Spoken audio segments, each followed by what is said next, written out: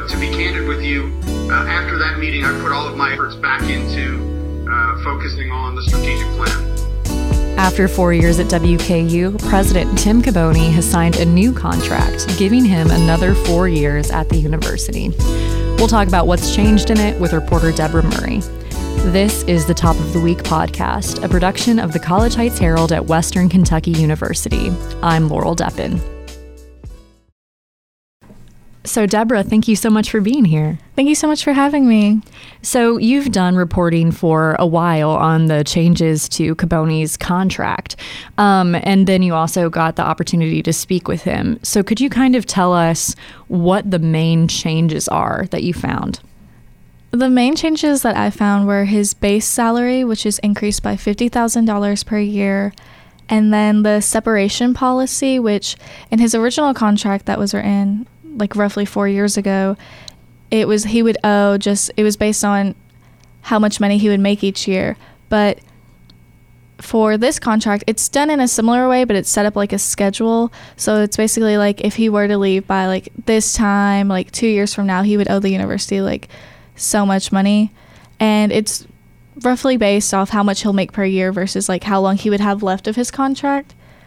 And another noticeable change, this is called the deferred compensation plan, and it was just something entirely new added to this contract. And from my understanding, it's basically that if he were to remain with the university, they would put up like a certain amount of money over time. I guess it's just like another way to like pay him in the long run and like show commitment to Tim Caboni. And you mentioned his pay increase was up. So what does that bring it to now? So it was increased by $50,000 per year. So for the last 4 years, he would make $400,000 per year, not including any bonuses or anything like that. But now, based on this new contract, he'll make $450,000 per year. Okay. So you also spoke with him about some of these changes. So what was his reaction to these things? What stood out to him? So during my opportunity to speak with President Caboni, I asked him about the separation policy if he were to terminate the contract.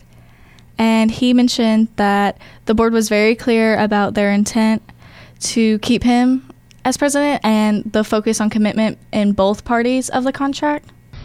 So what the board was very clear about was their intent and desire to retain me as university president, and not just for a year or two, but for the long term. And so I would suggest, and I think the contract demonstrates that commitment to me, but it also demonstrates my commitment to the university. I am so excited about the work to come. Well, Deborah, thank you so much for your reporting, and thanks for being here. Thank you so much for having me. That's it for this week's podcast. For more news, you can get the Herald in your email inbox every weekday by subscribing to our newsletter at wkuherald.com/newsletter. The print edition is still available around Bowling Green and WKU's campus, with new editions out every Tuesday. Thank you for listening. Top of the Week will be in your feeds next Wednesday, so remember to follow us on Spotify, Apple Podcasts, or wherever you get your podcasts. Have a great week.